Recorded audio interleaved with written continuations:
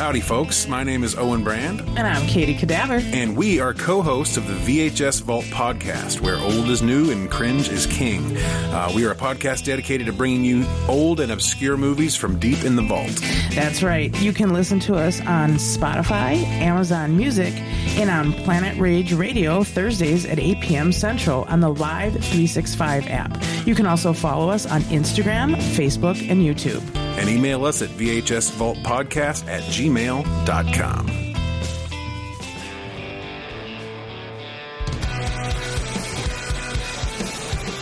The Shameless Picture Show is part of the Cinepunks Network.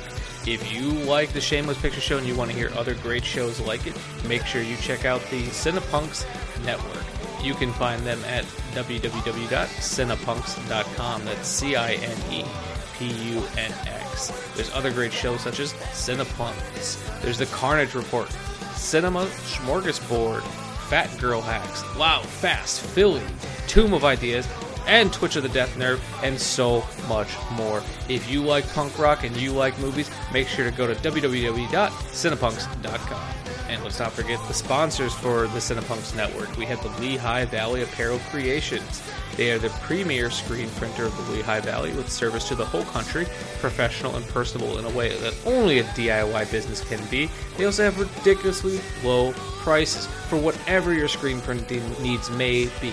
You can visit them online at xlvacx.com.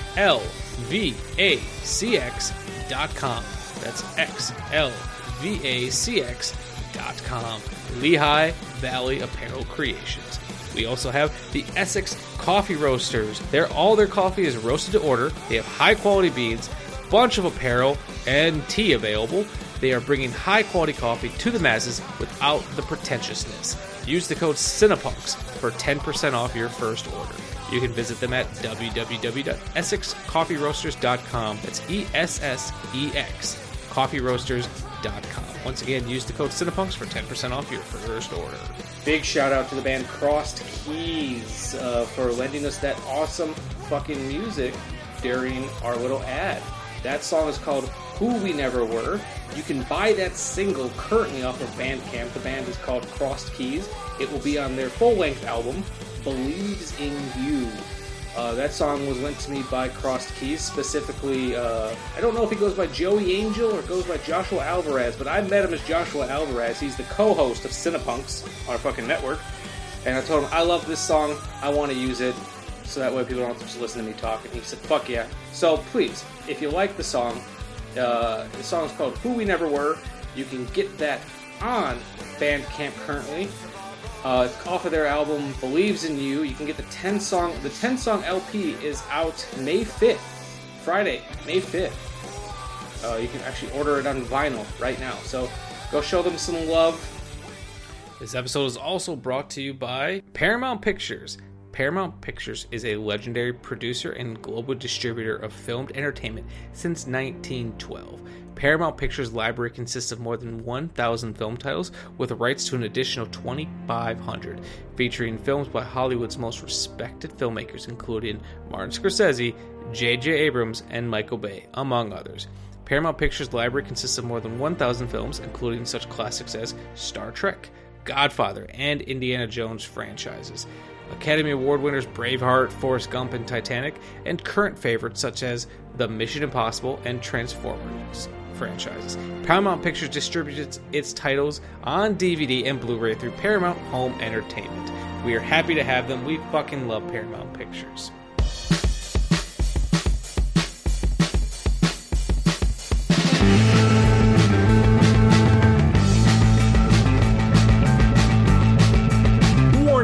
This movie podcast actually discusses movies. Be aware that it may discuss any of the following elements: endings, surprise twists, unexpected cameos, and all manner of spoilers. If this doesn't appeal to you, why listen to a movie podcast? Without further ado, please enjoy our feature presentation, The Shameless Picture Show. Hello and welcome to another episode of The Shameless Picture Show. I am your host, Michael Byers, and joining me today is Christopher Kai House.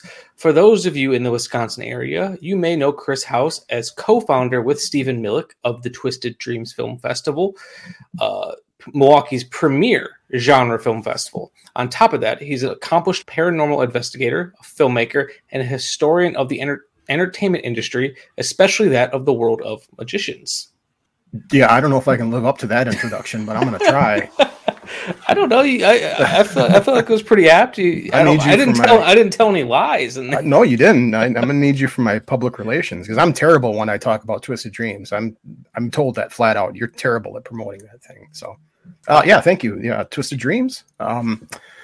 Now in its 8th year, can you believe it? It's 8 years ago. I can't. I remember when you first came to me with the idea for it, and I was like, "This is a great idea," because we don't really have, before you guys didn't really have a horror festival. We had festivals that included horror or had people who run it who liked horror, and Wisconsin had some kind of sprinkled in. But it was when you told me that Milwaukee didn't have one, it's almost shocking.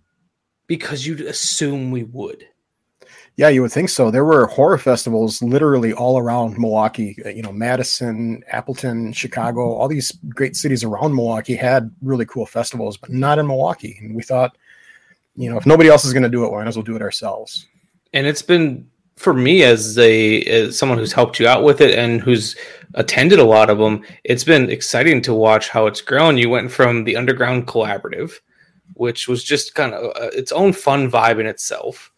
A lot of that place was really good to horror creatives because they also used to do that event with Alice. I don't remember what it was called. Horrorama, yeah.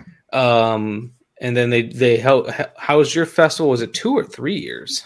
The first 2 years were at the Underground. Yeah, the Underground Collaborative, it's a really cool performance space for performers. A lot of acting groups would rent out rooms to practice their plays, and they had a big stage where they did a lot of comedy clubs. That's why it started. It was going to start as like a comedy club, but it just performers all around just really embraced it. And it was a really cool place in the basement of a really haunted mall in Milwaukee, the Grand Avenue Mall. Is it really? Yeah. I've never heard of that. And do you know what was right next door to it? What? It's somebody that worked for Marcus Theaters. That was the Marcus business screening room. It was right next door to it. I've heard it was in that building. I just didn't know quite where it was. Yeah, you could when you walk past it, you could smell the redwood and the mahogany and the cigars and the leather that was in there. They had these deluxe screening rooms where they would go and screen their films. I would love to see that. I wonder if it's still there. Yeah, I don't know. Every time I've tried to get Greg Marcus on this show, I always have a very cordial relationship with whoever's answering his emails. It just doesn't happen for whatever reason. Mm-hmm. Yeah, he's a cool guy. I've interacted with him on social media before. But yeah, he's a really nice guy. I just figured with his history in the world of theaters, because you're like myself. You also find the world of classic theaters, both movie and performance, just fascinating. Yeah, and his, he's so heavily tied to it.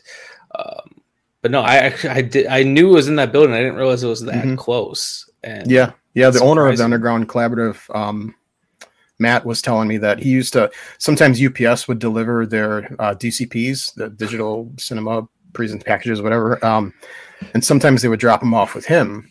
And the Marcus people would freak out and go off on him. On Matt, he wasn't doing anything. Yeah, he's like, "Oh, well, I just took it." But yeah, that's back in the days where they used to hand deliver, reels of films in cases. Probably. I remember the amount of times that I went to Southgate Theater before digital took over, and I would just see film the film boxes just sitting in the front. It's nothing stopping someone from just running off with this, except for two things. What will stop me from running off with it is fear of being caught. Right. And then 2, the people who don't have the fear of getting caught have no interest. Yeah. So that was kind of what something like that. I mean, how would you play something like that? I don't know. It'd be cool to have. Yeah. I know people that collect 35 millimeter trailers of films, but I had an opportunity at one point to purchase a 35 millimeter print of one of Herschel Gordon Lewis's films. Oh, wow. And I just couldn't afford it. And his price was stupidly reasonable. He was asking $5,000. which is not bad for a film print, but it was back when I was living like just barely paycheck to paycheck. It's like there's no way I can even fathom a way to make this happen, and I don't even know what happened to that guy, or if he's ended up selling it. But that's like my biggest regret. And then Herschel died not too long after that. Yeah, I hope I wasn't to blame. Well, clearly you cursed him, Mike. You should have bought the film, and maybe you would have got a couple extra years. Clearly, that's what I did wrong. So this is the 8th year of the festival. I know you guys are still in, because it's October, correct? Yep. I know you guys are still in planning. You probably can't talk about much, but is there anything exciting that you are able to talk about? Oh yeah. So this year it's the 50th anniversary of the George Romero unsung classic, The Crazies. Right? It's probably the film that nobody talks about from George, but it's 50 years. 50 years ago, this film came out. So we're going to screen that at Twisted Dreams, and we've got Lynn Lowry, one of the stars of The Crazies. She's going to be there all weekend. That's awesome. So we're definitely going to do that. We're going to have Grindhouse Teas back. They're going to do a show before The Crazies. We had them last year at the festival. They did a really, really cool burlesque show, horror-themed burlesque show. So we're going to do that again. That's awesome. I'm curious to see if they're going to do something that ties into The Crazies. And Katie said that she was going to do a special show for whatever movie we play. So she knows it's The Crazies. So we'll see. See what she does. So I made the poor decision of when there's filmmakers I like Romero, I try to keep films in their filmography that I haven't seen yet, just so I always feel like I have something I can discover. Yeah. And it was right at the beginning of the pandemic. I wanted to, back before we thought it was going to become anything, I wanted to watch something pandemic themed. So I made the poor decision that right at the beginning of the pandemic to watch The Crazies. And it was a very sobering experience. Yeah. Yeah. That's quite a pandemic movie to watch. Yeah. So that I made that mistake, and it's stuck with me ever since. It's easy to say, there's like, you can pick out a handful of movies from Romero's oeuvre and say it's a masterpiece, but that one's definitely one that people aren't talking about enough, that I think could easily be one of his masterpiece films. I think so, yeah. I definitely think so. It's an underrated classic. Another one that I really like of his that nobody talks about is Night Riders.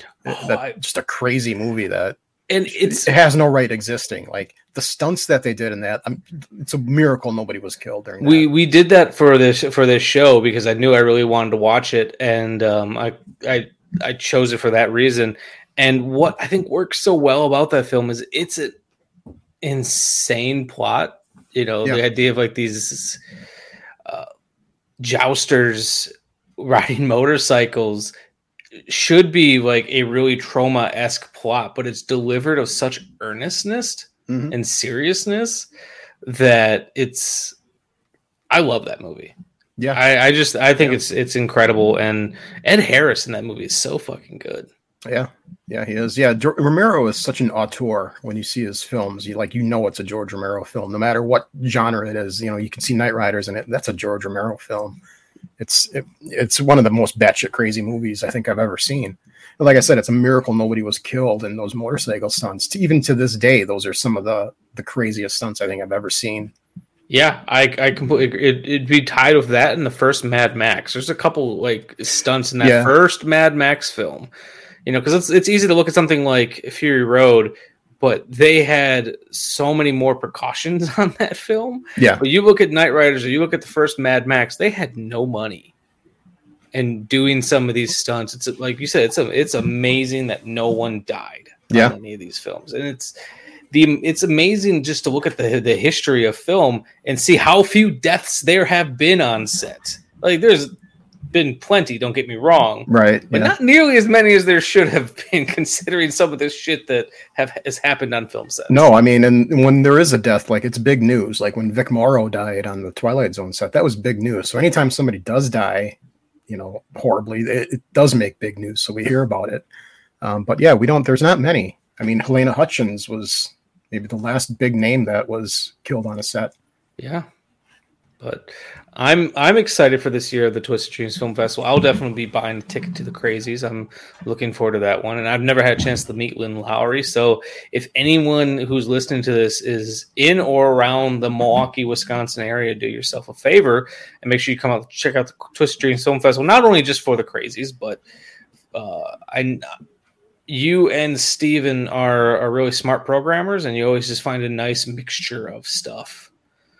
I give credit to Steve. He's definitely a better programmer than I do. So I usually defer to his. If he wants something in the festival, unless I really don't like it, we'll program it. So he's really the one to give thanks to. And it still surprises me too. The I still remember you. I think it was your first or second year. You did a block of just, for lack of a better term, just really fucked up horror films. And I remember you telling me, it's like, oh, that's all Steve. I'm like, yeah, that was Steve's idea. Like, he's such a nice guy, and like he seems so clean cut, but the dude's got a dark side. You know, when he programs a batshit crazy block of films, they're going to be batshit crazy. And yeah, because like some of those films were trying for me, and I've seen so much, but you watch enough of them back to back, it's like, oh man, knowing Steve programmed this, I don't want to ever piss him off. Yeah. This year it's going to be more of the same. You know, submissions are going to end on June 30th, and we've got a lot of movies to watch in the next month before we send out notifications. But it's going to be a good year. You know, if you're in the area, definitely check it out. And if you're not in the area, hop on a plane, come see us. Yeah, like I feel like people have traveled for your festival at this. Oh point. Yeah. We've had people come from Canada, California, all over the place. So this is definitely something you guys should be getting. Like I said, I don't want to say on the ground floor because they've been around for 8 years, but if you haven't paid your 2 bits to come see the Twisted Dreams Film Festival, this might be the year to do it. That being said, it's like you've had some phenomenal years. Like last year, you had Lloyd Kaufman there, and you had I'm blanking on the name. Joe Bob. Joe Bob was here a couple of years ago, before the pandemic. Yes, you had Joe Bob here, but then last year you also had Brink Stevens. Brink Stevens was here. Yes. So you've had some great guests, and that Joe Bob night, that was insane. That was the most full I've ever seen the Times Theater. Yeah, we sold out. We sold the theater out. Looking back on that, I think we should have had a bigger theater. Definitely. But yeah, we didn't expect to sell that many tickets. You know, we just thought it would be a small show, but. And at that point, like Joe Bob had come back, but he hadn't blown up just quite yet. He was just on the precipice of really blowing up. Yeah, it was just before. Because like I feel like if you were to do it now, you could probably sell out the Avalon. Yeah, I think so. We probably could have sold out the Avalon last time too. And we didn't charge much for tickets. We're not in this for like a profit. Joe Bob just did a show prior to our festival. He did another festival. I'm blanking on the name of the festival. But tickets were reselling for like $150. It was crazy. We were selling our tickets for $20. You know? Yeah. We lost a lot of money on that, but it was worth it to bring him and have that kind of experience and get that kind of exposure for the festival. It was an investment for us, I think. No, definitely. So before we get to the topic of the what we're discussing today, was there anything else you wanted to talk about in terms of the festival or anything else you're up to? We'll be holding the world premiere of the documentary feature, I'm Your Host, which I'm proud to be producing. It's a documentary of the local horror hosts, the Kenosha horror hosts. Really? Dr. Destruction, Dedgar, Celeste, all those Kenosha horror hosts on their own documentary, yeah. That's phenomenal. I can't wait to see that.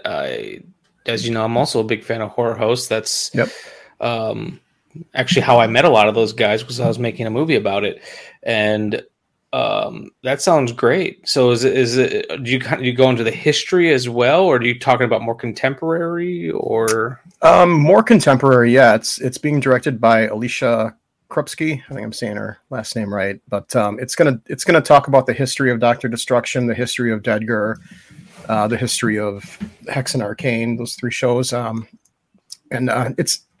it's going to go into the history of those shows and really talk about the personal. I don't want to give too much away, but you know the personal beef between horror hosts. It's going to kind of delve into that a little bit too. But it should be really good. I'm looking forward to seeing it. I haven't seen it yet, so because Dr. Destruction's been on for a long time at this 22 years. Yeah, this is just 22nd year. Yeah, and the first time I saw him, it was on. back when Mata Community Media was still around. Yeah. I turned on, and I think he was doing like a Halloween special, and it was, I think they were shooting with Mata's cameras at the time, which weren't that great. Everything was kind of like blurry, and I didn't quite know what I was looking at, but I remember his distinct voice, and that's how I knew it was Dr. Destruction. Yeah. Yeah, they had at the time they had those big TV cameras that you see on like TV news studios. Now they've got better equipment, but yeah, it's I don't know. Horror host shows they're funny. I love horror host shows. Like I love horror hosts. Do you have a favorite? It doesn't have to be necessarily local. I do. Yeah, Toulouse Nonek, because that was my horror host growing up. You know, Toulouse was Milwaukee's horror host. I've never heard of him. Yeah, he was our horror host late 70s through about the mid 80s. Okay, I'll have to look up some of his stuff. Yeah, wild times. And I got to hear a lot of backstage stories from the doc, because the doc had him on his show as a host or as a guest. That's awesome. So yeah, but you know, everybody, every town, every city, they have their own horror hosts, and it's just there's so many of them out there, so many. And the doc he was nominated for the Horror Host Hall of Fame this year, so we're excited about that. That's awesome, and he deserves it. He's been kind of keeping it going, and I've been lucky enough to be on his show 2 or 3 times. I was on his show, and he was showing like episodes of, I think, Dark Shadows before the Tim Burton movie came out, and I was like, "How are you able to show this? Do you have the rights to this?" He's like, "Yeah, no one gives a shit. Nobody, no one's watching." Cares. Yeah, I've seen horror hosts, you know, play all kinds of new horror films, and like, I don't think you got the rights for that, but they don't care. No, because by the time anyone catches on, it's gone. Right.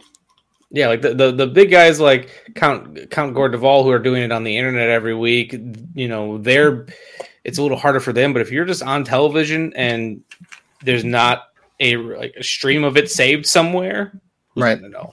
Yeah, I remember when I was producing the doc shows. He would pick out the movies, I would download them, and then I would, you know, cut the shows together. And then he picks out one film. I didn't know I can't remember what it is, but it wasn't public domain, right? It was some old Japanese Godzilla knockoff movie. And man, I got roasted when I posted that. All the other horror hosts were like, "That's not public domain. That's not public." I got called out by every horror host imaginable. So interesting.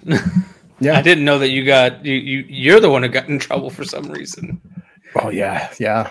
Well, that kind of kept a low profile during those days, but yeah, anytime we'd get a flag on YouTube, we'd get a lot of nicks on YouTube for like copyright claims, but for music or whatever, that's crazy. Yeah, back when we had a video version of this show, we'd get dinged all the time for if we were showing the trailer or whatnot. But I was like, I don't get it. We're showing the trailer. We're advertising for you. Yeah, we before we started the festival, we had a thing called Milwaukee Movie Talk, which was a social media page, and we had a YouTube page too. I remember this. Yeah, we posted a lot of trailers too, but we got in trouble. Like, we had good relations with some of the studios; they didn't mind, but yeah, we would get in trouble. It's weird, you know. They don't want you to post their trailers and advertise for them. I figured if they're going to be okay with anything, it would be the trailer, because that's what it was built for. Did you hear that somebody just on Twitter uploaded the entire Flash movie? No. It was up for like 8 hours. Yeah, like that's longer than I was expecting with the way that these bots are crawling. Like, yeah. I have uploaded things to TikTok and have gotten dinged within 5 minutes, and that was up for 8 hours? 1.7 million people watched it while it was on Twitter. It was crazy. Wow. Did you see The Flash? Not yet. Yeah, I saw it. I was there. I saw it. I saw it twice. It was good the first time, not so much the second time. So I think it's going to be a forgotten about film pretty soon. What didn't gravitate with you the second time? It wasn't as fun. You know, the first time I saw it was fun because, you know, seeing Keaton as Batman, that was epic, but it didn't have any replayability for me in my head. You know, I get that. And sometimes I get swept. I don't know if you're like this, but sometimes I'll be in, especially if I go see something in a theater, I'll get swept up in the movie. Right. I'll get swept up in movies that aren't even that good. And I think it's because I just enjoy watching movies. Mm-hmm. Then I'll get swept up in them and like them more the first time than I do the second. I remember that happened with Jurassic World. I think I was just excited to see dinosaurs on the big screen again, that I had a great time with that movie. And then every time I've watched it since, like, I just like it less and less. But even though I have been doing this show for about 7 years now at this point, and I talk about movies on a bi-weekly basis, I can still turn off my critic brain and just go and enjoy it. Yeah. I like movies like that. You can just turn your brain off and just watch a movie and have fun, like popcorn flicks. Yeah. Like the new Transformers movie is a perfect example. Like, it's a stupid movie. It's really dumb, but it's fun to watch. Yeah, and all those movies. That's exactly that franchise. Right. They're stupid movies. Bumblebee's not. That one's actually really good. Bumblebee was really good. But they're stupid movies, but they're fun to watch. Yeah, I agree. Yeah, I've got tickets for Indy 5 on Thursday, and everybody's telling me how stupid it is and how bad it is. I just want to see the movie. I'm gonna go see it. My wife had up until recently had only ever seen the first one, so we're working through the series. I think we still have 2 more left, but I'm excited for it. Yeah, at this point I don't know. I feel like at this point, as long as it doesn't feel like it was a waste of my time, which doesn't happen often, I'll feel like I would have gotten my money's worth out of it. Right. But how about we get on to the topic? The topic at hand. Yeah, let's do it. All right. So on today's I can't talk. On today's episode of the Shameless Picture Show, we'll be taking on a film that's up for contention as being one of the greatest gangster films of all time, and the final film by master filmmaker Sergio Leone, Once Upon a Time in America. David Noodles Aronson is returning to Manhattan's Lower East Side after being in hiding for 35 years. Noodles, in his youth, was a Prohibition-era gangster that had aspirations of running New York City with his group of friends that he's had since childhood. Once Upon a Time in America chronicles Noodles' life, starting as a young Jewish child who uses crime as a way to get by, to his life as a bootlegger and the eventual fall of the crime empire he created with his childhood friends.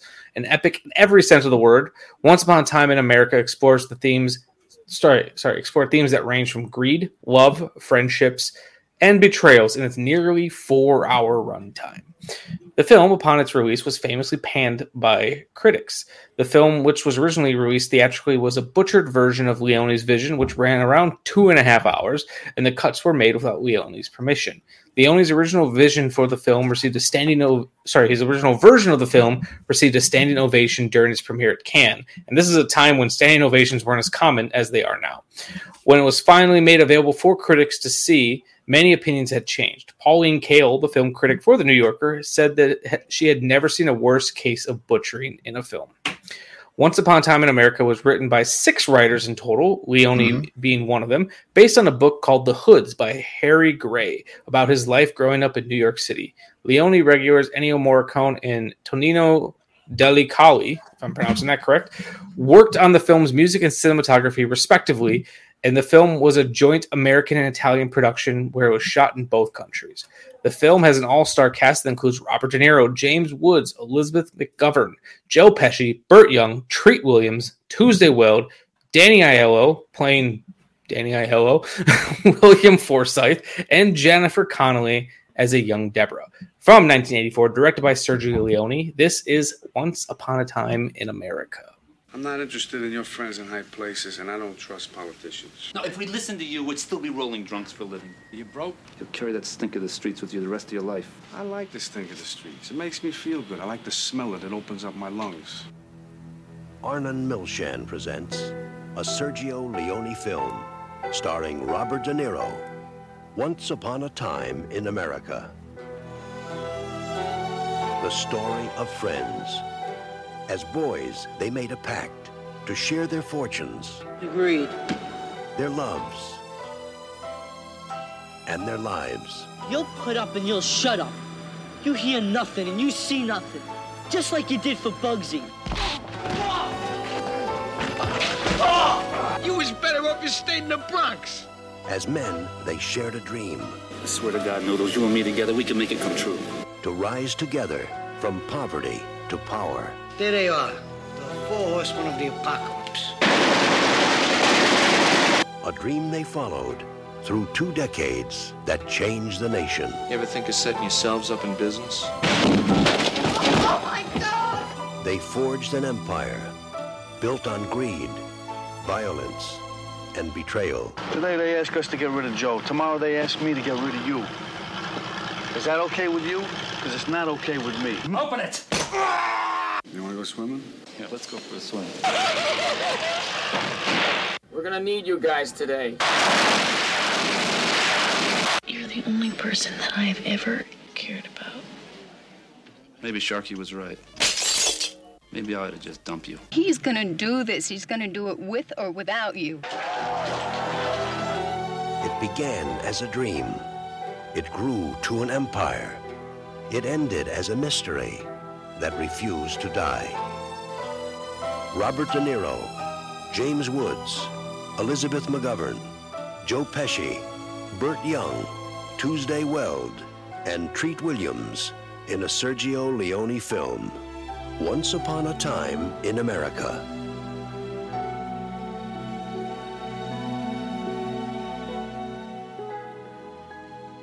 This is actually the third film in his Once Upon a Time trilogy. It is a trilogy. Once Upon a Time in the West, Duck You Sucker, and Once Upon a Time in America. What is the alternate title for Duck You Sucker? I don't know, but I actually just found that out because I've not seen that one. I feel yeah, like I didn't either. But yeah, Lee Van, Rod Steiger, James Coburn, a low-life bandit and IRA explosives expert rebel against the government and become heroes of the Mexican Revolution. It's interesting too that looking at his career, Leone has only directed, I believe, 7 films, and only 2 of those weren't westerns, if I'm remembering correctly. It's interesting that one. I honestly had thought he had directed more films. He'd been involved in the film industry. He had done a lot of different jobs. Like, he has a really storied career. But I'm surprised that, because you look at some of these filmmakers, like Enzo G. Castellari, he's directed like 100 fucking movies, and Leone's only done 7. And it's actually kind of surprising. And then also that he had only done 2 non-westerns. Yeah, I'm looking at his IMDb. It looks like he did 8 films. There was one film he was uncredited for, Sodom and Gomorrah.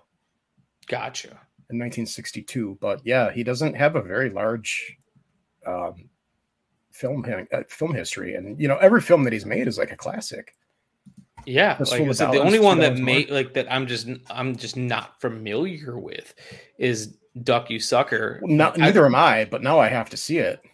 And it's also interesting too that there was a 13-year gap between Duck You Sucker and Once Upon a Time in America. Yeah. So anyway, I asked you to be on this show because when I had found out my co-host Nick was going to step away from the show, and no one wants to listen to one person talk on a podcast. It's just, unless you're Mark Maron, it can just, talk for endless amount of time. Most things are better with a guest. And I asked you to be on this show, and this was a movie that I wanted to discuss because I had never seen it, and you had chose this one. Do you have a relationship with this movie? Is there a reason you chose this one, or is this just one you wanted to see? This is a film I saw actually not long ago for the first time. I had grown up, I knew about this movie growing up, and I would see it on cable, and that's boring. I'm going to turn that off. But I just actually sat down and watched it start to end just a few years ago, and I was really blown away. Like, why didn't I watch this earlier? Why didn't I see this earlier? It's one of those films that, like, Robert De Niro was so good in this movie that this is a film that isn't talked about nearly as much as it should. This is probably Sergio Leone's magnum opus. This is his Citizen Kane. This film deserves to be talked about. It deserves to be remembered. Yeah, it's interesting because I think you hit the nail right on the head where it's simultaneously a film that's not talked about enough, but it also does have a reputation. Yeah. Like, I knew about this film. I've, that iconic cover of the kids walking between those buildings. I think that's the Manhattan Bridge. I don't know New York very well. I'd known that image and I had known about this movie. But that was about it. Like, I didn't know anything about this movie. I didn't know it was about Jewish gangsters. I didn't even know James Woods was in this movie until I started and I saw the credits and I saw all the people in this movie. Yeah, it's got a really great cast. Yeah, and what I found, so I liked the movie a lot. I have some qualms with it that I think stopped me from loving it. but there's moments in this movie that are just been stuck in my brain since I saw it. I watched it last week, and for me, what really sticks out is it doesn't necessarily feel like Leone was interested in making a gangster film, in that I don't feel like he cares about reality. It felt like he wanted to make a fairy tale about gangsters in a way that almost like his Westerns feel like less interested in the factual world of the Old West and more so about the tall tales of it. Mm-hmm. Because like I just think of those shots of like Jennifer Connelly dancing, like they just feel magical. Mm-hmm. Yeah. Yeah, so Sergio, this film had started development in the '60s, and Leone was offered the chance to direct The Godfather, but he turned it down, and he regretted that. And that's kind of how this got the ball rolling. He really regretted not taking the Godfather, so he wanted to make his own Godfather. Mm-hmm. And it's interesting, especially in this time period from the late '60s up to about this point in the 80s, studios were taking chances on essentially big budget art films. That's kind of what this is. Apocalypse Now was very much that way. Look no further than Popeye. I mean, that right there, that sums it up. And it's interesting that there was a period of time where they'd spend this kind of money on a film like this, because these are not the type of films that studios are spending money on now. Right. They'll get a fraction of a budget for a movie like this. Oh, you want to make because originally he wanted it to be 2 3-hour movies. Yeah. The original cut I think was like 10 hours. He wanted like 2 6-hour-long movies, and the studio was like no. So it was released in Europe. I think the 4.5-hour cut was released in Europe, and then they cut it down to 2.5. Well, 2.5 hours for the US, and it just completely bombed. And then when it was released on VHS, then they released the longer cut on VHS. And there's actually a Martin Scorsese cut, which I just found out about. Really? I've got to see. Yeah, it's got more character exposition in it. Okay. I don't know if it's on video or if it's on streaming, but I know it exists, and I know I want to see it now. I know. I would love to see that, especially because he has such a deep admiration and love for Leone. And one thing that I was trying to figure out when I was researching this film is I guess I just assumed because of the cast that Scorsese had something to do with the production of this film. It seems like it, doesn't it? I mean, this film has it's a gangster film with Robert De Niro, Joe Pesci. Surely Martin Scorsese is involved. It feels like a Scorsese film, but yeah, it's not. And surprisingly, he doesn't, because right. I have in my notes that this is technically Leone's first American film. And I say technically because all of his films had been released in America. Yeah. And famously, for those of you listening who don't realize, all Italian films are dubbed because they don't shoot sync sound on Italian sets. They might now, but they didn't then. And actually, Scorsese has a great story about hanging out with Fellini on one of his sets, and he was just stressed out because Fellini's working with his actors and shooting scenes, and the grips are all standing around smoking cigarettes, having conversations, and he's like, "Why are you all talking?" Because he's like, "Because we're not rolling sound. It doesn't matter."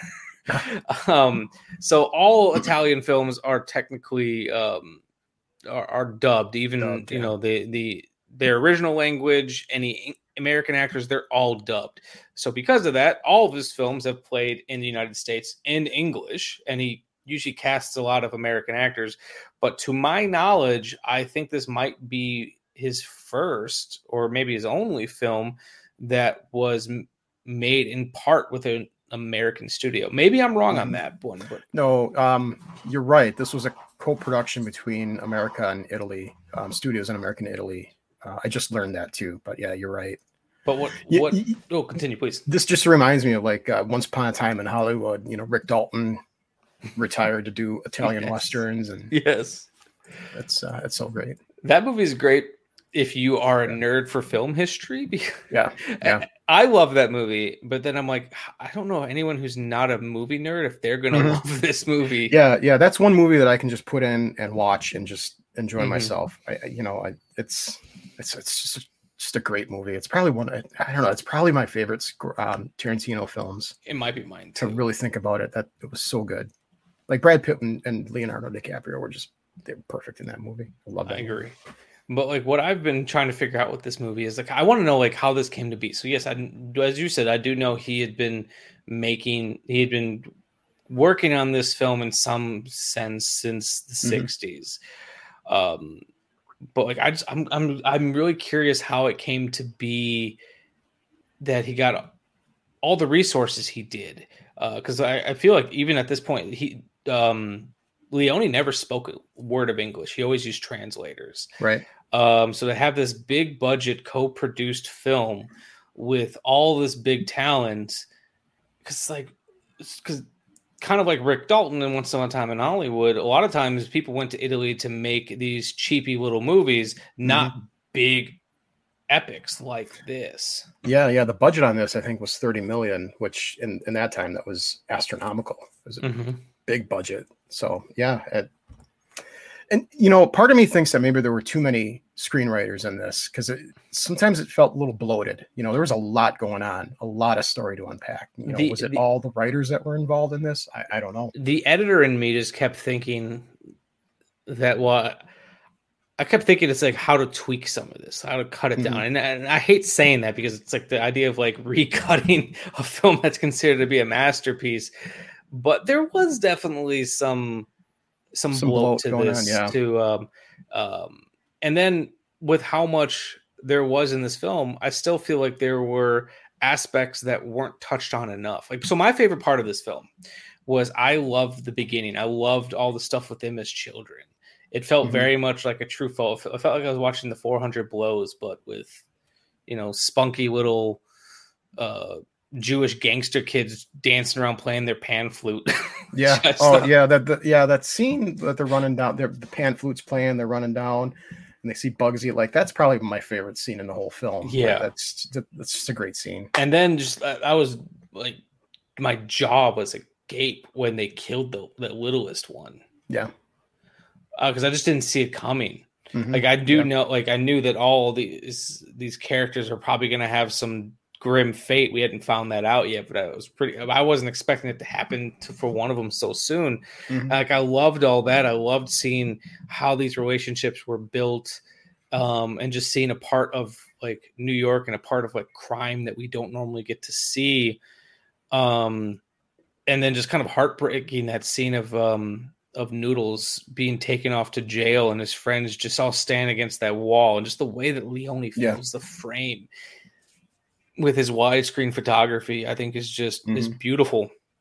Yeah, I agree. But where I feel like some of my issues come in with it is we have these characters who have really strong, I'm trying to think of the right word, like characterizations. But some of their internal conflict, I don't feel like is really explored to the depth that I wish it was. Yeah, and apparently in the Scorsese cut, there's a lot more character exposition that gets some screen time. Like we learn more about Joe Pesci's character.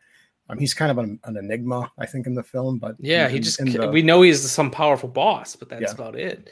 Yeah. There's a lot more Joe Pesci that got edited out. But yeah, I don't know. I think that I'm really curious to see the theatrical cut of this, the American theatrical cut. I don't know if that's available, but I'm curious what they all cut out. I had heard that the focus of that film was completely different too, because in the version that I think we both watched, Robert De Niro's character is the focus, but in the theatrical cut, Max is the focus of that film.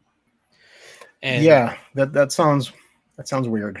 We'll talk about the ending. I'm curious to hear your thoughts on the ending, but yeah, I don't know. I don't know if that's available. I'd like to see it. I really want to see the Scorsese cut. Yeah, I want to do some digging and see even if it's just on VHS. I just want to see that theatrical cut. But the issues that I had with the film, and it's not to detract from the film. That's not to say that this is now a terrible film because of these issues with it. But I wanted more between the relationship of of Max and Noodles. As much as we got with them, I feel like their falling out from each other is not explored as well as I feel like it could have been. I feel like it kind of comes out of left field in a way, other than the fact that Noodles had been gone for 10 years, but I feel like I spend more time inferring what could have been the issue than being shown what the issues are. Right. And I don't necessarily need a scene of them saying, I hate you because of these reasons. I just wanted more of it. Or even Max having an issue with being called crazy. That eventually has a payoff. But the first time it comes up is near the end of the film. And you feel like that should have been weaved in a little bit more throughout. And then I'm gonna just throw it out on the table now. I had a really hard time with all the sexual violence in the film. Mm-hmm. Yeah, it was pretty unfiltered. Especially for its time. Mm-hmm. And in a way that me and my wife were talking about it, I feel like if they really felt that was an important aspect to have for this character, it could have been treated in a different way. Mm-hmm. And then it's really hard for me to with Leone having a character who is sexually assaulted by another character, and then for them to present her as having enjoyed it. Like, that's all just kind of ucky and just that's hard to and hard to get behind. And yeah. So some of that stuff and some of the loose connections between characters hurt the film a little bit for me, but there was still so much in this film that did wow me, did blow me away, especially except that first half of the film and the way that Leone just kind of effortlessly transitions between time periods. Like, his transitions in this film are phenomenal. Yeah, I agree. Let's talk about the ending. Okay. I want to get to the ending. All right, let's do it. Tell me what you think of it. What do you think of the ending? What specifically, what part of the ending? I think I know which part you're talking about, but Max, Max in the truck? The truck disappearing. What was your interpretation? Because this is debated among film scholars. This is big conversation here that we're going to have. What did you think? So the way I took the ending is I feel like I'm flip-flopping between two thoughts on it. Part of me believes it's very literal and he somehow jumped into the back of that truck and killed himself. But that feels almost too easy. Where I've been thinking about it over the last couple of days, because I'm still thinking about that fucking ending. Yeah. Ties more into the final shot of the film of De Niro cutting back in time and being in this opium days. There's a part of me that believes Max never existed in that scene.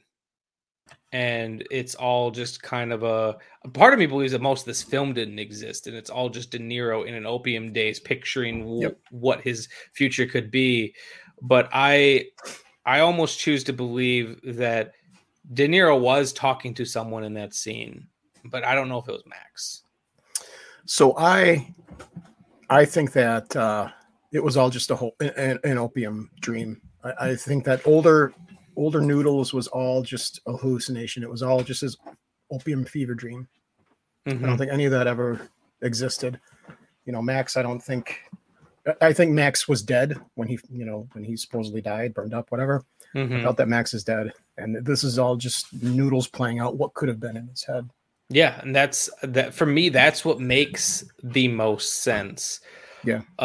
Because if you granted, I don't think Sergio Leone gave a fuck about logistics while making this film. No. But it makes things make more sense if you believe the opium dream theory. Mm-hmm. The biggest one being, why the fuck would there still be $1 million inside one of those lockers in Grand Central State or wherever the fuck it was at years, like 35 years later? Mm-hmm. Actually, Pauline Kael said in her review that she's like, I imagine no one told. I imagine someone on set reminded Leone that those things get emptied out every 72 hours, but I don't think he gave a fuck. No, Leone was asked about that. He was asked if the second half of the film was an opium dream, and he's like, maybe that's a good theory. Yeah, he would never confirm or he deny did leave anything. it vague intentionally, and the reason that the idea that Max jumping into it and killing himself just never sat well with me is one. This movie did not shy from bloodshed. It's kind of tame compared to what we have now, but there's that scene where the guy gets popped in the eye with the diamond magnifying glass in his eye. That was surprising even now. But I find it hard to believe that if Max would have really jumped in the back of that truck somehow, like a fucking gazelle, there would be some trace of it. Like I said, I truly just believe that he's hallucinating, and that, as I said, there was no Max. And I think that would also explain kind of like the dreamlike quality and the way that it weaves in and out of past and present, and which I heard was another thing with the theatrical cut, is everything's in chronological order, which sounds boring as fuck. It'd be like watching Pulp Fiction in chronological order. Who wants to do that? Yeah, I don't know. I was really thinking about that, the ending, when I first saw this, and I thought, so is that what Max, or maybe what Noodles thinks of Max? Maybe Noodles thinks Max is garbage, so that's why he's in a garbage truck. But when when they're, whatever happened, they were on good terms, right? Like Max and Noodles were on good terms when Max died. So why would he? Yeah, on good terms as far as Max is to be concerned. Like, they were on good terms. They're like brothers. They had some fights amongst themselves, but I never really felt like they had anything that was driving a wedge between them, other than the fact that Noodles didn't want to do that job. Yeah. And I also choose to believe the opium dream thought, because it makes the whole idea of Max faking his death and somehow coming back as a politician far more palpable and easy to wrap my mind around, because that twist almost took me out of the movie. Like, I really liked the use of the actor that played young Max coming back as playing, Max's son potentially. And I remember noticing that. It's like, oh, that's the same kid. That's an interesting choice. But just the whole idea that, like I said, he faked his death, was able to successfully create a new identity, get into politics, and then like all with a fake identity. Just the amount of things that this guy was that Max was able to do, like, I don't know. That just leans me more towards it's a fever dream, because this is just crazy what this guy's done. Created a new identity, became a politician. I don't know. It's something that we'll never get an answer to. We're going to debate this till the end of time.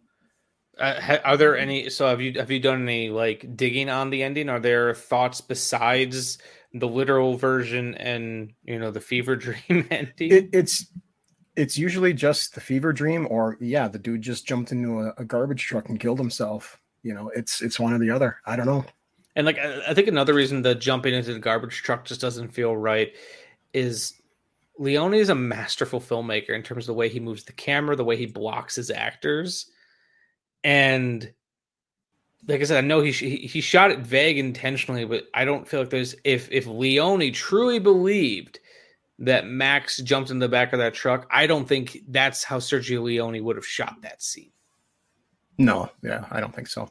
There are people that think that Max just ran really quick back into the gate as the truck was passing. Which would be hysterical to see the opposite side of that. Right, yeah, like I'd want to see that. And especially because music. It almost feels like the truck's waking up as Noodles is leaving. Yeah. And I just feel like the more me and you talk about it, the more and more I'm truly convinced that none of that is real. Yeah, now I'm thinking that, does one of the other cuts have more to that scene? I don't know. Yeah, I would love to see it too. Like, maybe they have an alternate view, like a view from behind the truck, and then we get to see what happens to Max. And then it's the whole conversation scene between Max and Noodles in the scene prior. Yeah. Max is addressing Noodles the entire time, and then Noodles the entire time is just referring to him as Mr. Bailey. And at first I thought he was doing that just to take the piss from him, just to piss him off a little bit. Because at first I was like, there's no way he doesn't recognize his friend. And then I was like, oh, well, he must be doing this to piss him off. But it's like, well, there's no reason to do it because there's no one around like listening. So I feel like it's almost like an unreliable narrator. Yeah. And that's kind of where I've settled on to it. Yeah, I can see that. I can definitely see that. I think that the whole thing was a fever dream. I think it was just an opium hallucination. So all the older Noodles, story was just in his head. Yeah, that's what makes sense to me. One thing I wanted to talk about, talk about the way that Leone builds tension throughout this film. There's multiple uses of it, but the one that really stuck out with me is near the beginning when he's sneaking back. He's like sneaking into Moe's, bar, and there's that scene of the elevator, and they're just waiting for the elevator, and just the way that scene plays out, and you're just waiting and waiting, and the way it just builds tension. It's times like that I'm like, this guy's a fucking masterful filmmaker, and it's a shame that he died 5 years after this because he's still at the top of his game. Yeah, I agree. Yeah, the cinematography was just amazing in this film too. I can't remember the name of the cinematographer, but that was I said it in my intro, Torino Delicali. Mm-hmm. I'm probably mispronouncing that, but Tonino Delicali. He worked with Leone on The Good, the Bad, and the Ugly, and Once Upon a Time in the West as well. So they had worked together before as well. And then it's a lot of praise has been put on Ennio Morricone, but this score is just gorgeous. And it's a shame that the film never got nominated for an Academy Award because it got disqualified due to technicality. Oh, explain that. So it was he wasn't able to be nominated for an Academy Award for the score because apparently in the theatrical cut he wasn't credited in the opening credits, and because of that, his score was disqualified from the Oscars. Terrible. Yeah, because I think I don't know what else was happening that year, but I feel like he would have been a shoo-in. And the fact that he had never won one until recently is just. But he's also the only person to win a Lifetime Achievement Award and then win an Oscar afterwards. Yeah, 1984. 1984 was a good year for film. What was all going on that year? 1984 is my favorite year in film. Okay. Let me just Google it. Yeah, anytime somebody asks what's your favorite year for film, which I don't get asked a lot, but when I do, it's 1984. Ghostbusters, Gremlins, I think Terminator came out. It was a stacked year for films. Sounds like it. Okay. But yeah, okay. So we had Dune came out, Amadeus came out, Dreamscape came out. So it was also a big year for like epics then too. Purple Rain, The Last Starfighter. I mean, just Starman. It was a great year for film. It's interesting too because as I was watching this movie, I kept forgetting that it was 1984 because it didn't feel like the 80s. Where the 80s were a time of all this, really glossy productions. And not to say this isn't, but it felt glossy in the way that like The Godfather felt glossy. It felt very much of its time, but in the past. Yeah, it's number 3 for 1984. I'm just pulling up a list on IMDb. 1984, but we had The Terminator, Amadeus, Once Upon a Time in America, Indiana Jones, Temple of Doom, Ghostbusters, Nightmare on Elm Street. This is Spinal Tap, Gremlins, Beverly Hills Cop, The Karate Kid, The Never-Ending Story, 16 Candles, The Killing Fields, Police Academy, 1984, Romancing the Stone, Dune. It was stacked, so that when this film was released in theaters, it had some stiff competition. That's probably another reason why it didn't do very well. It did $5 million in the box office in America, which isn't. It's not bad, but it's not great considering it cost $30 million to make. Yeah, and like all those films that you're listing, not all of them, but a lot of them were, popcorn films. Which is nothing wrong with, but a movie like this is going to have a hard time competing with that. Yeah, it definitely will. Because like Scorsese found a way to make gangster films that feel quote unquote fun. And while this is a great movie, it's not fun. If I was a kid, 1984, and I had maybe not a kid because I wouldn't be going to see this, but if I was a college age person and I had the choice between seeing Once Upon a Time in America or Gremlins, I'm probably going to go see Gremlins. Yep. That's what I did. Yeah, when I was a kid like that, my dad used to take me to movies that he thought would expand my repertoire of films. So I got to go see like Return of a Man Called Horse when I was 5. And the only thing I remember in that film is Richard Harris being hung up by these hooks in him in some kind of ceremony. Like the shocking stuff is what I remember. And he took me to all these like heavy drama films, and we never went to go see this film, but yeah, I don't think I'd be able to pay attention when I was 12. I don't think that this is. Sometimes when those films like that are, I don't even want to say forced upon you because I don't think your dad forced you, but you don't always have an appreciation for things. Like I love Westerns now, but when I was a kid and my parents were watching them, they seemed like the most dull thing that I could ever watch. It was just boring, yeah. And like I love them now, and I see how fun they can be, but why would I go see a Western when I could see Ghostbusters? Right. Or something I really like got that. an appreciation for Sergio Leone's films when I worked at a video store in the early 80s. Okay. I really got, because I rented them all. I got to bring them all home, and I really got into the Westerns. I really got into the, the good, the bad, and the ugly, the Clint Eastwood Westerns. And that's when I really started to love Westerns. But yeah, as a kid, they were just boring, And then even as a kid, I didn't really like crime films. It wasn't until I got to about late high school, maybe early college, that I started growing an appreciation for them. Because when I thought of crime films, I instantly thought of The Godfather. And while I hadn't watched it all the way through at a younger age, I had seen it on television and it seemed boring to me. I love it now, but I just assumed all crime films were like The Godfather.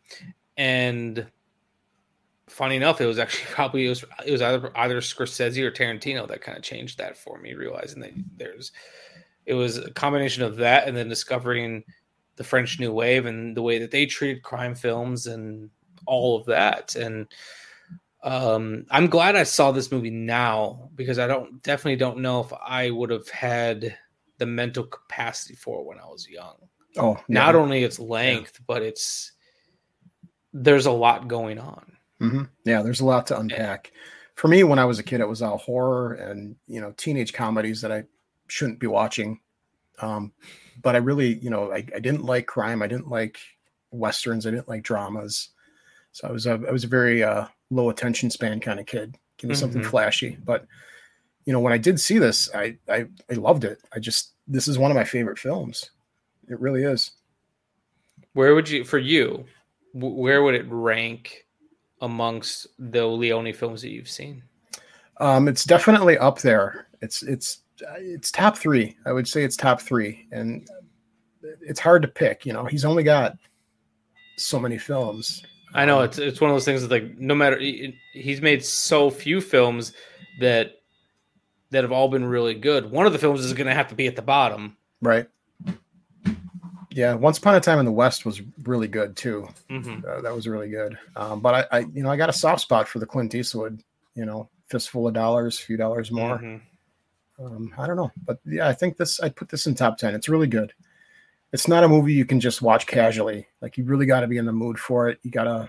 Yeah, I actually had to break it up into 2 viewings just for that reason alone. However, this movie doesn't kind of an interesting. It's really easy to break this movie up because since they're transitioning between past and present and kind of telling multiple stories at one time, it kind of has these very logical breaks for you. Yeah. And I almost feel like I appreciate it more doing that. I watched a good 2.5 hours of it one night, and then I was excited to go back and see what was going to happen next. And I had a chance to sit with everything I had seen, I had watched. So I would say, for those of you out there, who don't have the attention span for a nearly 4-hour movie, I don't blame you. It's, I just got a bootleg cut of the Kill Bill Whole Bloody Affair, and that's 4 hours, and I'm excited for that, and that's a fast-paced movie, and I'm still gonna have to break that up. So I don't blame anyone who says they don't have the attention span for a 4-hour movie. So what I would say is, if you're intrigued by this film and you want to watch it in chunks. Every time they do a time period shift, get up, go walk around. It's almost like watching a series on Netflix. Just break it up if you need to. Yeah, there's very few long movies like that I can sit and watch start to finish. Like, I like the movie Gettysburg. I don't know if you ever saw that. No, but my wife has, and we have a copy of it. Yeah, Gettysburg is one of my favorite films. I can watch that from start to finish. The follow-up, Gods and Generals, I got to break that up. But the Snyder Cut, I could watch that start to finish without breaks. Movie, I love that movie. That's 6 hours?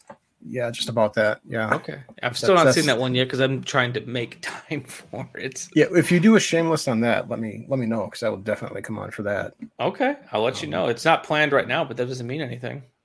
If the audience wants it, the audience wants it. Yeah, if anyone listening to this wants to hear me and Chris House talk about the Snyder Cut, have at it. We will do it. I will do it. I'm a huge Snyder fanboy. I'm no shame. I love Snyder. I love his films. I know you were going out to bat for that guy for the longest time. So the Army of the Dead. That was the first film after the pandemic. Well, during the pandemic, that's the first time I went back to a movie theater. That's how bad I wanted to see that movie. I risked the pandemic to go see it in the theater. That's awesome. And I can't fault someone for when they have a filmmaker that they go to bat for. I go. His films are questionable quality at times, but Kevin Smith's my boy, and I'll support anything that's showing. Hell, I was the only person who went to go see Yoga Hosers when he played at the Times. I saw Yoga Hosers and Tusk in the theater. I remember those very fondly. I love that movie. I love Yoga Tusk. Yoga Hosers was a lot of fun. I was cackling in the theater. I think there was maybe one other person. It might have been you. Who knows? Probably me. I was just cackling the entire time. Yeah, they're fun movies. He doesn't take himself seriously in those movies. They just fun movies to watch. It looks like they were fun to make, so that makes them even more fun to watch. Definitely. So before we wrap up, was there anything else you wanted to say about Once Upon a Time in America? Any favorite scenes, any favorite moments? In this show, we call it the Thrill House moment, the moment that while watching it was kind of like your clincher, what hooked you into it. If there's anything like that you wanted to talk about. Really for me, like I mentioned earlier, my favorite scene is when the kids are, kind of carefree walking through the streets of New York and the alleys, and then they're confronted by I don't want to give a spoiler, but they're confronted by somebody, and that's my favorite scene. It's the scene that we're talking about. That's mine too. I love that entire section. Yeah, and it's gorgeous too. Like the matte painting, it's just a gorgeous shot. I wouldn't even known that was a matte painting. Like I assumed it was. Yeah, but it's so effortlessly blended in. I would never have known. Yeah, actually, I didn't even know until you just mentioned it. Yeah, no, that's a great scene. The movie is amazing. If you haven't seen it, definitely put it on your list. Put it on your shame list. Yes. Check it out and write a comment. Let us know how you think. Now, see, you're perfectly fine at advertising stuff. You're doing my job for me. All right. Like and subscribe. Yeah, for me, it's probably the same bit. I loved that entire sequence, and that was kind of my clencher that made me want to. I was going to continue watching it anyways, but it excited me to see what happened next and see how everything was going to be tied in. Yeah. And then I also have to say, just I love seeing him. I love seeing William Forsythe in things. Like he's been in a lot of. He was really good in that too. He's in a lot of movies, but I don't feel like he necessarily gets the credit he always deserves. He's great. But thanks a lot for coming on the show with me today, Chris. Heck yeah. As I said at the beginning of this podcast, the 8th year of the Milwaukee Twisted Dreams Film Festival is coming up in October. Do you have your dates set yet? October 20th through the 22nd. Perfect. I'll be there. Whether or not I have a film there is to be seen, but I'll be there regardless because I want to see The Crazies. I want to see some other fun little movies, and I think you guys all should show up as well. And are you still doing the Paranormal Film Festival as well? That's on hiatus. Okay, we might revisit that, but right now it's on hiatus. And then also, if you want, I say also go give Chris House a follow on the internet. He's I've learned a lot about what's going on behind the scenes of big motion pictures because of him. But then I've also learned a lot about like the history of magicians just from knowing you. Fun stuff. Yeah. We will have a magic show at Twisted Dreams too. We're going to have our spook show, which is always a good time. Surprisingly, of all the years I've gone, I've never been around for one of the spook shows. You'll want to check it out. It's a good time. All right. I'll have to check it out. So as I said, everyone, make sure to check out the Twisted Dreams Film Festival. Unfortunately, by the time this episode comes out, the submissions will be closed, but submit to the 9th year. Mm-hmm. We'll be there. All right. So as I say every time, guys, make sure you like, make sure you subscribe, and make sure you listen next time. Shame Time, Shame Place, Shameless Picture Show. And then an extra special thanks to fellow podcaster and friend of the show, Austin Proctor, who actually had edited this episode. So if you want to support Austin Proctor and everything he does, be sure to check out the Frightmares podcast. I am a occasional co-host on that show, but he does one of my favorite podcasts about the horror genre, and it should be one of your favorite podcasts too. So thanks a lot for Austin Proctor for editing this episode. The Shameless Picture Show is recorded in Milwaukee, Wisconsin and Easton, Maryland, and is hosted and produced by Nick Richards and Michael Vyers. Today's episode was edited by Michael Vyers. Our opening theme music was written especially for us by The Directionals, with narration by Zach McLean. The end credit music you're enjoying at the moment was generously provided by my friends in the band 10 Speed. The Shameless graphic design is masterfully done by Amanda Vyers. An extra special thank you to all of our Patreon supporters and to our generous sponsors. We are on Spotify, Stitcher Radio, iTunes, Google Play, and Libsyn. You can find links for all these amazing people in the description below.